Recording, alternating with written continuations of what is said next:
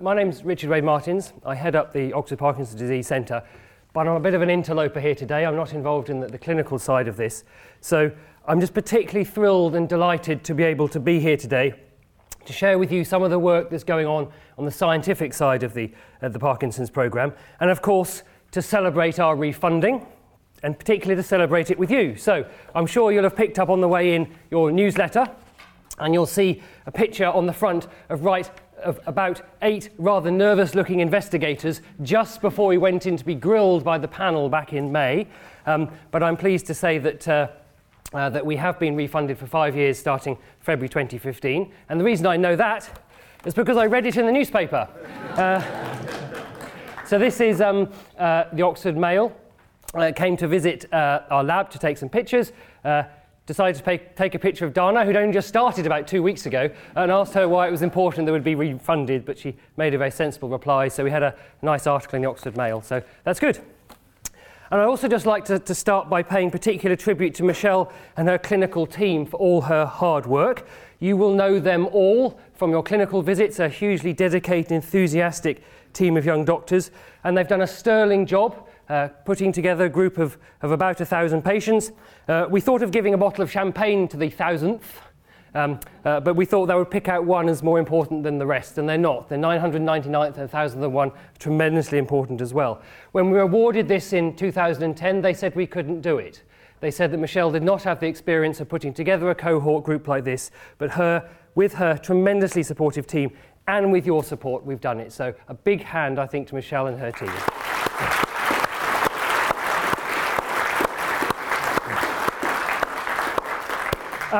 But of course, it's not really down to them at all, it's down to you.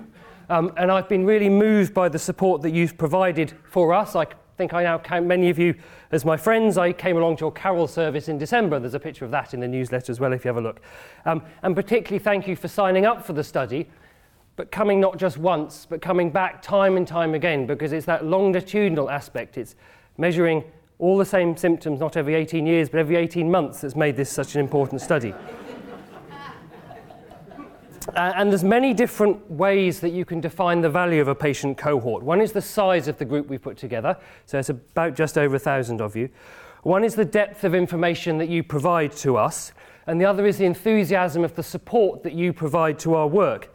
And taking all these together into account, I don't think there's a group like you anywhere else in the world, and Michelle and I should know that. We go to conferences, we discuss this work, but the support that you have for our work and the number of you that we've put together that make, I think, the study that we do so valuable, and we know that without you, we couldn't do any of it. Okay, so now some science. So what we're going to do today is to tell you a bit about how skin cells can help us understand Parkinson's. And this is a picture that I think summarises essentially the program we've been able to put together of multidisciplinary, lots of different disciplines working together, translational neuroscience, not just research for the research, but how can we translate it to a better clinical outcome for Parkinson's patients. So we have Michelle in consultation, patient, David, many of you will know him, who has appears on our video, so working with you guys, and then you're providing us biosamples, in particular skin samples, which I'll tell you about today, that enable us to go and, in this case, study neurons from skin cells. I'll tell you how we do that, and we'll study the neurons and understand how the disease progresses. And then in work I won't tell you about today, we also have a number of animal models. We've made rats and mice with Parkinson's that we can test our potential therapies on, and ultimately we'll be able to move new therapies back into the clinic. So today is all about skin cells, but it's also about skin cells and it's about stem cells. So what is a stem cell? Well, one of the first pieces of experimental evidence we have for the investigation of stem cells is shown here. This is an unfortunate chap called Prometheus. He upset Zeus by stealing the secret of fire and passing it on to mortal man. This upset Zeus, and he condemned Prometheus to be chained to a rock. And every night an eagle would come down and peck out his liver. The next morning the eagle would then fly off. However, what this experiment demonstrated was the tremendous regenerative capacity of the liver stem cells to then replenish the liver during the day, rather quicker than it would have happened, but during the day. Unfortunately for Prometheus, the eagle returned the next evening, pecked out the liver, and as far as I know, it's still going on. But what the results from this experiment showed us is that stem cells are cells that can divide without limit. Stem cells can regenerate tissue, and they have a tremendous ability to make different cell types. So stem cells have been studied for a long time, typically in the context of development. So when you have an embryo, the embryo is full of embryonic stem cells which then develop to make different types of body cells to populate our body. And also, secondly, within our body we have many adult stem cells that are involved in tissue repair. So we can think of stem cells generating body cells either through embryonic development or as an adult for adult stem cell repair, to repair tissue. As you've seen on this slide here, as often in life, things seem to go left to right. And it sometimes takes a bit of a genius to think, well, why should things always go left to right? And it was this chap here called Shinya Yamanaka, working in Japan, who came up with this idea that maybe it doesn't always have to go left to right. Maybe we can turn the arrow round. And he had the idea that we could take body cells from an adult, use a technique called cellular reprogramming, and he identified 4 genes that we could use to reprogram a cell that thought it had a terminal function, in this case of being a skin cell, for example, and turn it round and persuade it to go backwards to become a stem cell. And this tremendously valuable work was published in the leading journal called Cell back in 2006. That means it outlined the methods for turning a body cell back into a stem cell. And so this the main example of this as we're used today is to be able to turn skin cells into stem cells. So Shinya Yamanaka published this work in 2006, and with absolute lightning speed for the Nobel Prize Committee. In 2012, he was awarded the Nobel Prize for Medicine and Physiology, together with John Gurdon, shown also in the photograph, for some of the early pioneering work he'd done in part in Oxford about 30 to 40 years ago, showing that some of this work would in principle be possible. So the idea to take through to the rest of the talk is that we can take these skin cells, use these genetic tricks, these reprogramming methods to turn those skin cells back to the stem cells. The important thing, of course, to remember is that it is a stem cell that has come from this person. So all the genetic information in that stem cell is just as it was in the person with the skin cell. And so this has been a revolutionary technology across a wide range of areas of medicine. And it means that we can generate any cell type now from a person using a skin sample. So we can take a skin sample that gives these cells called fibroblast cells. We can then perform the genetic reprogramming to then make what we call in the trade induced pluripotent stem cells. They're induced, we've made them. They're pluripotent, they have many different fates, and they are stem cells. So shown here is this example. We could turn these stem cells into cardiomyocytes, into adipocytes, fat cells, a whole different range of types of nerve cells, neurons, brain cells, or into pancreatic cells, for example. And I think this method is particularly revolutionizing studies of brain diseases because it's previously not been possible to take out the brain cells, the neurons that we wish to study from deep inside the brain to study and grow them. You can take a muscle biopsy, so it perhaps hasn't transformed work in other areas as much as it's going to transform work into studying neurological diseases, in particular in our case looking at Parkinson's. So where of course do these skin cells come from? They come from you guys, and this is what we do with them, and this is why we need the samples. So this slide, rather busy slide, but it essentially shows you what we're doing and how we use this method.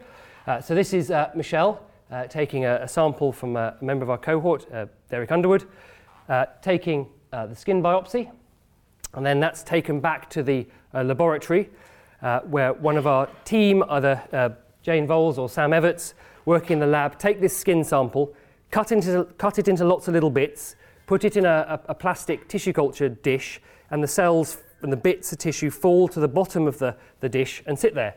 And so you can see, I'll show you a lot more photographs of this in a minute, but here's the lump of skin here, and growing out, it takes about 2 to 3 weeks to fill a dish about 6 centimetres across. With these fibroblasts, they grow out from the skin, fill up the dish, and then they're frozen down, so we have these cells stored in liquid nitrogen. We have them forever. And then they're also now we take them on for reprogramming. So the reprogramming work is done by Jane Vowles and Sally Cowley, who work in the Oxford Stem Cell Facility in the Dunn School, about 50 metres that way.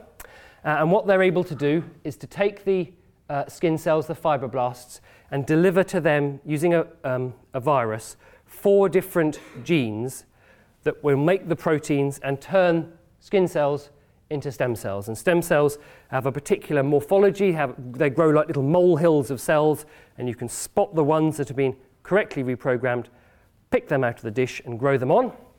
And then my own lab, as part of our centre, Liz Hartfield and Hugo Fernandez have been working to turn these stem cells into the dopamine neurons, this subtype of brain cells that are dying off in Parkinson's.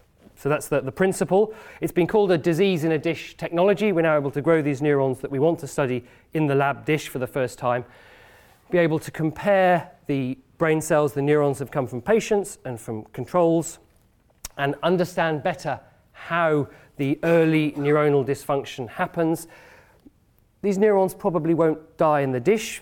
The dopamine neurons in patients will live happily for 60, 65 years. So we don't necessarily expect in a month or so these cells to die, but we can study how they start to go wrong. So we've got a few pictures of what we can see when we do it. So this is a lump of skin tissue. This is when we first take the sample, cut in little bits, put it in the bottom of the dish, sinks to the bottom of the dish. We can see it on the microscope. Lots of densely packed cells, but no cells growing out yet. So we then wait a week or so. And this is the lump of skin tissue up here. And you can see the fibroblasts, these long flattened cells growing out across the dish from the lump of skin tissue. Wait a bit longer, for maybe a couple of weeks. This is the lump of tissue up here, and the fibroblasts have grown out across from the tissue lump and started to fill the dish. At this point, we'd harvest the cells and freeze them. And then some of these cells we'd put back on the bottom of the dish and then infect them with these viruses that have these reprogramming genes, and they will reprogram these fibroblasts at a very small percentage, but the efficiency is low, but it's fine, into the stem cells. And the stem cells will grow as a molehill-shaped pile of cells, and they'll grow and expand. So we expand the stem cells and freeze them, and then we then take the stem cells and start to turn them into brain cells, into neurons.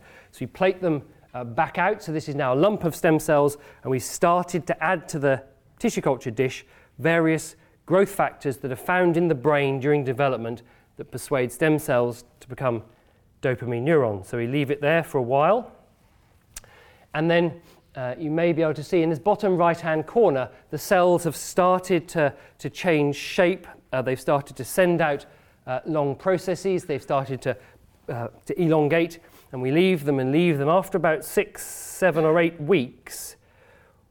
What we have in the bottom of the dish is a bit like this. So this is now neurons up here, brain cells, and they've sent these axons, these electrical connecting cables running across the dish, and it's these long axons that are a remarkable feature of neurons that conduct electrical messages and transport protein along them that we wish to study. And then this is under light microscopy, and what you can then do is to stain for particular proteins of interest to understand what neuron subtype, what brain subtype you've got. And this is shown here. We've stained for 2 different proteins. In red, it's a protein that just defines a brain cell, defines a neuron. But in green, it's the type of protein that confirms that this is a dopamine neuron, that is the type of neuron we wish to study. So we can compare the images under immunofluorescence. It's called, these bright protein stains by light microscopy.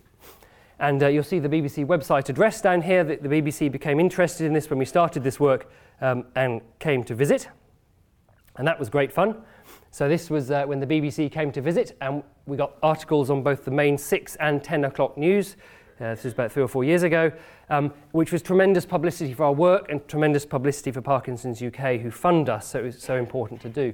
So this is taking the biopsy, and this is Palab Ghosh, the BBC Science correspondent, who was coming to do this piece and filming. He's standing in front of the camera, opening and closing an empty tissue culture dish, empty plastic dish, pretending to do something useful, but the guy who's actually doing the work, as ever, is Sam Everts, tucked in the back there, who's processing the sample in the tissue culture hood. So it then takes about 6 months of hard graft and effort to go from this to the dopamine neurons. So Palab went away and came back 6 months later and was able to take further film of this. I think there should be more immunofluorescence on primetime news. So I was delighted when they put these images out and an interview and gave us some great publicity. So that was a little while ago, but this work is important. It's really captured imagination in the country. Why do we want to do this? Well, there's 4 reasons I think we really want and need to be able to grow and study the brain cells in the dish. We need to understand the cellular pathways to Parkinson's. We need to understand, in a way we can study and grow these dopamine neurons, what's the difference? Why are they functioning differently? What's what we call the cellular phenotype? What's the way in which they function and dysfunction differently to control neurons? And this, we'll hope, will enable us to understand why the dopamine neurons are dying off in a Parkinson's patient brain. And we will do this in particular. We have a clue. We have a great source of potential information in some of the genetic Parkinson's cases. So these rare cases where people have a genetic change that's led to the Parkinson's, and that means that the cells that we get and study will have that genetic change, and they're more likely to have a difference in their cell biology. So we're working on the genetic cases and then moving that understanding into the sporadic common forms. We can also work to support and better understand the clinical findings. So there's a phrase here, the cellular basis of disease stratification, lots of long words. Stratification means that Parkinson's will develop differently in different people. Fard showed us the 5 different ways in which Michelle and the team think Parkinson's can develop. So for example, some people will get dyskinesia quicker than others. Why? As a result of L-DOPA treatment. And can we study that and understand using the cells in the dish? We can also work to support biomarker discovery. So we can, there's a big effort in the centre going on to study patient blood samples to see if there's proteins that are present in Parkinson's patient blood that isn't in control, or the same proteins are present but slightly differently folded maybe. So what we can do is we're studying the growth medium in the laboratory that we use to grow these cells. We bathe these cells in a growth medium. We change the medium every 2 to 3 days. Are there proteins present? Has something been secreted from the patient neurons into this growth medium that we can study and compare that to the changes that we found in patient blood samples? And ultimately, the point of this is to have a disease in a dish. As it says, we'll have a system where we can grow cells in the dish and understand the changes that are happening in Parkinson's cells, and ultimately to be able to screen for small molecules that in the tissue culture dish can change or correct this cellular phenotype. And this work will be greatly enhanced by something called the UK Dementia Platform, which was launched end of last year. So in 2013, David Cameron launched the Prime Ministerial Dementia Challenge and has put a lot of money through the Medical Research Council into dementia work. Parkinson's is a leading cause of dementia, so we'll be able to use and access some of those funds. And Sally Cowley and myself have obtained £3 million from that to set up a stem cell centre here in Oxford at the end of this year, beginning of next, to work on some of these things for these cells that we get from you. So the renewal of the Parkinson's programme and this stem cell equipment is really nicely comes together. So we've been working away on these neurons, on these brain cells. A huge question, of course, is what's different? How do Parkinson's neurons differ from healthy neurons, and how might we study that? So we have growing in our lab at the moment and all the time large number of these stem cell neurons from patients and from controls, and we're looking at different ways that they may be different. So what do neurons do for a living? Neurons conduct electrical activity. So it may be that the neurons that have come from patients and controls have different ways of conducting this electrical activity, and we're certainly looking at that, but we haven't found key differences there yet. Maybe it's in chemical release. So what neurons do is they have electrical activity, and that stimulates the release of chemicals, neurotransmitters such as dopamine. We found some important differences in dopamine release between our Parkinson's rats and mice and controls, so that's a different arm of the work. We haven't looked yet for differences in dopamine release in our neurons from patients in the dish. Maybe it's in energy. So we all sometimes feel we run out of energy, but these guys are the people who are making it for us. These are the mitochondria inside cells that are generating energy, and the dopamine neurons that die in Parkinson's have a huge energy demand. So maybe those neurons have run out of energy, and this leads to them dying. We're looking at that, and data are starting to come in. But the bit that we've had more success is understand some key features is in some of the fundamental cell biology processes that happen inside a cell, including neurons, to keep them going day to day. And that's some of the findings that we've found, and I'll tell you a bit about. So neurons live a long time. Neurons live 70 years and 10. It's a long time for a cell to live. It doesn't divide. It doesn't sort of regenerate itself. It's a long-lived cell, and so it has to recycle its content. So all cells will recycle proteins for reuse, especially neurons, because they have to live for 70 years and 10, so they have to recycle what they've got.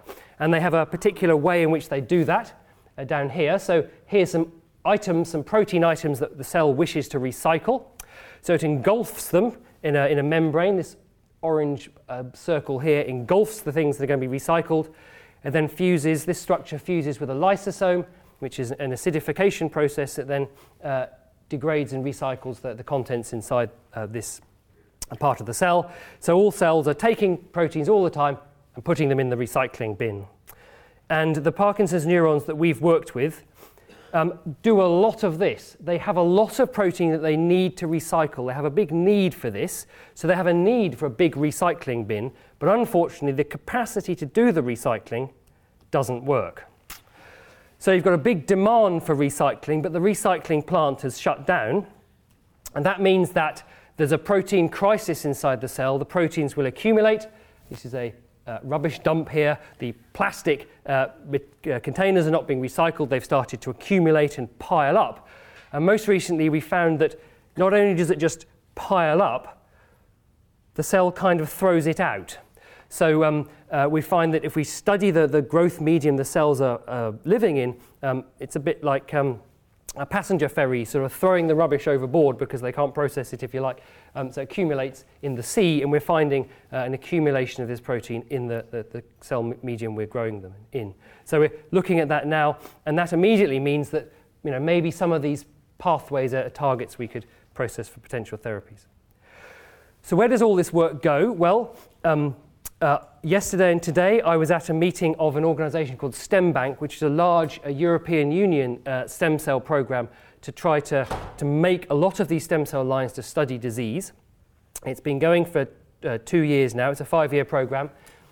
Many industrial and academic collaborators. It's costing a lot of money, and we're making stem cells from 500 patients of patients defined as diseases of our time by the European Union: Parkinson's, Alzheimer's, autism, schizophrenia, bipolar, other neurological diseases, plus diabetes. So this work is underway with the idea we can identify patients, make the stem cells, and use those to make cells of interest to study diseases. So to wrap up, the stem cell technology is really advancing the way that we're studying neurological diseases, particularly here in Oxford. So I've told you a bit about the work in Parkinson's, and that's kind of led the way, but there are programs catching up and doing good work in Oxford on studying Alzheimer's disease. In this case, we're not making dopamine neurons, we're making cortical neurons, the bit neurons here that make you think, and also working on motor neuron disease. So we can also make motor neurons from these stem cells as well. And having the three running together here in Oxford is very powerful, because many of the disease processes where we have protein aggregation occurring, proteins not being degraded properly, maybe the mitochondria are suffering, and we need the ability to study these mature age neurons. Many of the same issues, but it's really good that within Oxford we have these 3 disease programs underway. So just to finish with a huge thank you to Michelle and her colleagues for the collection of the patient samples, to Sally and Jane for the reprogramming, to my guys who are working extremely hard on this in the lab, and all you members of the Discovery cohort for your time and skin samples. Thank you very much.